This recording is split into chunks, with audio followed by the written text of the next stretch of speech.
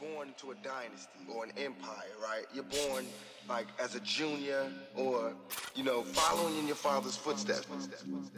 And the outer city, I call it the outer city because we left out.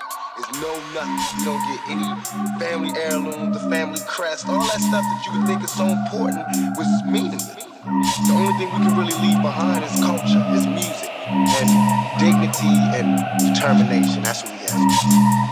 I feel as though I'm cheated because instead of me fulfilling my prophecy, I have to start.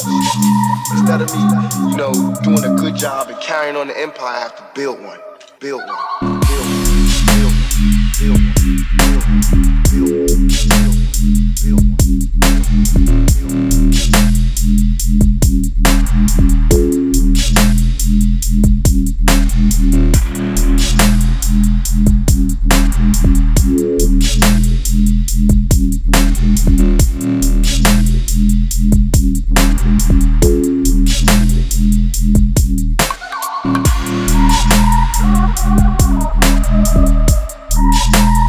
Oh,